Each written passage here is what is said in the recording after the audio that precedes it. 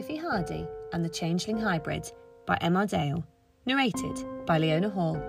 Chapter 3. That Evening. Sophie fought the numbness for the rest of the day, and when the class was sent home, she waited for Clara and Yasmin so that the trio could walk home together.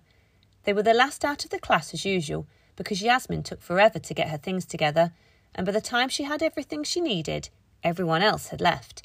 They made their way out of the back of the classroom, round onto the playground, and down the drive to the main exit without exchanging a word between them. As they exited the school gate, something caught Sophie's attention. It was a lady on the other side of the street, with a green hood covering her face. She was just there, staring at the three of them. Gradually, she raised her arm and pointed at them. Sophie could have sworn that the lady's arm flickered blue for a second, but she quickly dismissed it. The lady lowered her arm, but continued to stare at the three girls. The fuss about Sophie fainting when her implant was put in had died down almost completely. Some of the younger children at school still asked Sophie questions about it, and some of the local villagers still looked at her as if to say, "You were famous, weren't you?" But it was a lot less common than it had been. The world was of course still unaware that the implant worked, and she got the odd stare, but this was different. The woman simply didn't take her eyes off the three of them as they began the procession of walking home. Yasmin and Clara seemed completely unaware of her, and it wasn't until Sophie tapped them both on the shoulder and spoke discreetly that the other two cottoned on. "Another fan for you, Soph. It's been a while since we've seen one," Clara replied with an eye roll. "Let's walk a bit quicker," Yasmin suggested. Sophie didn't argue with her and increased her pace.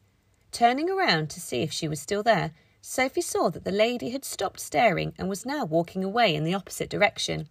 "Weird.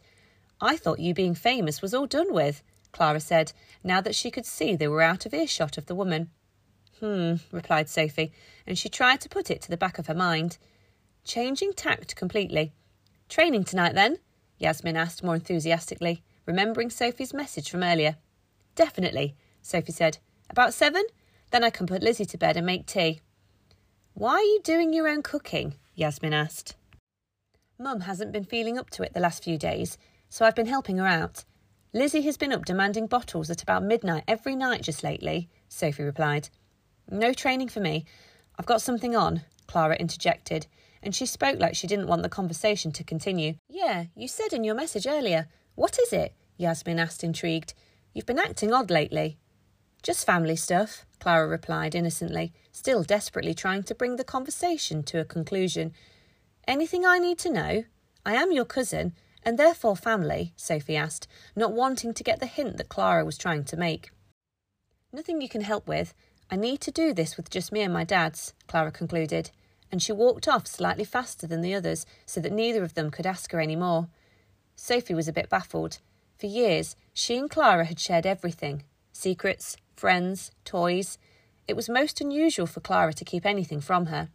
But as Sophie had learned through the last 12 weeks, Clara did have secrets that Sophie knew nothing about, and it appeared that there were even more. Arriving at Clara's house, the girls said goodbye to her and arranged to meet up on a walk to school the following morning. In the 6 weeks following her rescue, Clara's house had been restored from the mess it had become after the time dilator incident. Her dads had started to question whether they had gone to New York, as no photos or anything existed, but they had the memories of it. Sophie and Clara had laughed discreetly whenever they had tried to make the story fit. As a result of this, both of Clara's dads decided to go implant-free for a few weeks to make sure they weren't going completely crazy. To give themselves a rest, they said, as they would spend half-term, which was next week, with Clara and no implants, then put them back in. Sophie had admired them from afar and wished other adults would do the same, if only to see a little more of the world around them. Clara ran up the driveway and Sophie's Uncle Matthew opened the door, gave Clara a huge hug and closed the door behind her, but not before he'd given Sophie and Yasmin a wave. After about 10 more minutes, Sophie and Yasmin arrived at Sophie's flat. The pair gave each other a shrug, implying, "See you later," and Sophie scurried off upstairs. Arriving at her front door on the 12th floor, Sophie took off her bag and coat, flung them onto the bedroom and slouched down on the settee. Mum was lying on it, not doing a lot. She was zoned out, while Lizzie was in her playpen in the corner. She had stood herself up as Sophie walked in. "Sophie!" Lizzie shouted. and she tried to walk to the edge of the playpen but fell over some of her toys on the way. Sophie smiled a huge smile and picked her sister up. Amelia zoned back in to see what her youngest daughter was shouting about. Glancing at her mum, Sophie could see that she didn't look great, and her speech seemed a little slurred. "Oh, it's you, Soph," Amelia shrugged, seemingly not overly pleased or excited to see her eldest daughter home from school. "I wondered what she was shouting at. Good day at school?" "Was all right," Sophie mumbled. Not a lot happened. This was fast becoming her go-to answer to that question. No wonder Amelia seemed to be growing tired of hearing it. "Never seems to, now that Miss Sissons is gone," Amelia sighed. "I wonder what happened to her." Sophie just smiled to herself at this and mouthed, "I know," to Lizzie, who was now standing up on Sophie's knees, still shouting, "Soapy! Soapy!" Amelia was about to zone back out again when Sophie asked, "Dad home yet?" "No, dear. He's working late at the factory tonight, so it's just the three of us," Amelia replied as she got herself comfortable again on the settee, now that she could see there was nothing interesting going on. Sophie silently mouthed the celebratory yes, which Lizzie laughed at. That meant Dad wouldn't be disturbing her during her training. While she used to love listening to her dad's stories, Sophie now wanted to be living them and not just hearing about them. She loved her dad enormously, but she would rather spend time with her friends at the minute because they were just having a more exciting time. It wasn't anything personal. "Are you okay to cook and put Lizzie to bed again? I've got something important on later and I'm trying to sort it," Amelia asked, only half looking at Sophie and all but zoned out already. Sophie smiled and nodded. While she did enjoy doing both those things, she couldn't help but wonder what exactly her mum was doing that meant she couldn't do them. "Has Lizzie been fed?" Sophie asked. "No. Would you mind, dear? Thanks." And at that, Amelia zoned back out again. Sophie took Lizzie to get her pyjamas on and then went to put tea on. Mum had never been a great cook, but it was something that Sophie was picking up quite quickly through reading recipe books. Once Lizzie was in her baby grow, Sophie took her back into the living room and played with her while Amelia stayed on the settee. About an hour later, Sophie put Lizzie back in her playpen and got the tea started. She then started to wonder again why Amelia couldn't do this. What was so important online that she couldn't prepare her own daughter's tea? Having cooked, served and devoured her tea at the speed of light in anticipation of another evening of battling mythicals, albeit still not the real ones Sophie was waiting for, Sophie picked up Lizzie and made for her bedroom. "Thanks, Soph," Amelia shouted from the settee in the living room, still reluctant to get up from whatever it was she was doing. "No worries, Mum. I'll tell her a good story as well," Sophie replied with an air of fake sincerity because she wanted nothing more than to be left alone. "Thanks, dear. And then make sure you get your homework done. What's it you've got tonight?" "Research," Sophie inadvertently lied because she couldn't remember the real homework that she'd been set. Amelia finally looked up from her chair at her daughter. "Research again? That's all you've had since that new teacher took over. I'd have thought in Year 6 you would get more stuff than that, something a bit more challenging."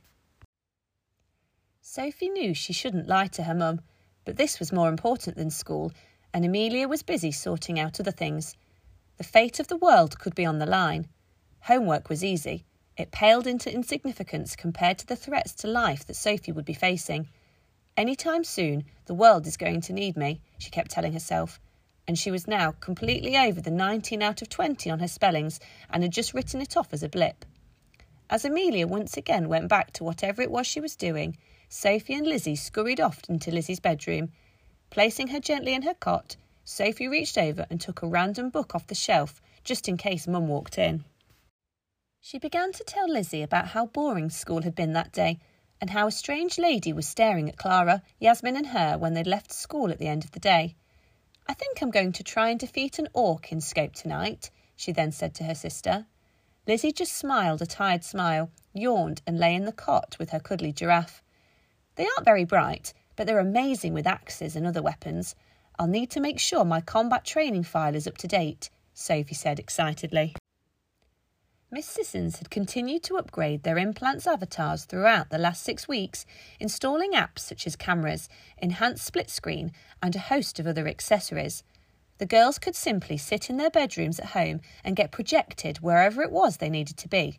Hard light had been a godsend, as it allowed the girls to have these add-ons. Other people on the planet with implants could only see a projected image of what was there, not have a version of themselves appear in that place. If Sophie wanted to, she could sit there in Lizzie's bedroom, log into her implant and project her avatar into the kitchen and finish off the washing up, and Amelia would be none the wiser. Sophie, Clara and Yasmin had thought about it for a while and decided that their avatars should always wear the same colour as the Pinkleton school uniform, lilac. It was a way of honouring the fact that the founding members of Scope had all come from the same school. Black trousers were also chosen, but the school logo had been removed to avoid any mythicals recognising it and working out where they were from. They hadn't been a problem yet, though, as the only place the girls had projected themselves was into the Scope HQ. Yasmin had suggested that the three of them could actually stay off school for the day and simply project themselves there and nobody would notice. Miss Sissons, however, had quickly dismissed this idea as irresponsible, and the girls agreed that it should only be done in an emergency. Noticing that Lizzie had dropped off, Sophie kissed her baby sister and pulled the bedroom door so it was almost closed, having flicked on her nightlight before she left. She then stuck her head around the living room door to say to her mum that she was off to do her homework, but she need not have bothered because Amelia was still zoned out, completely oblivious to everything around her. Excitement fizzed through Sophie's body.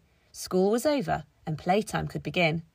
As Sophie went to lie down in her bed and zone out, she caught sight of the actual homework that she had to do, a reading comprehension, again. "I can do it before school in the morning," she said quietly to herself. "I know I can read, and it isn't like I'm not going to do it." And with that thought of self-reassurance, Sophie put her pyjamas on, lay down in her bed and zoned out.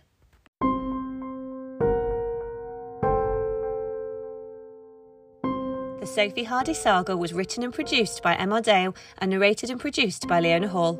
If you enjoyed it and would like to continue to follow the adventures of Sophie and her friends in coming episodes, then please subscribe through one of the many podcast providers out there. The links for each of these can be found on our website.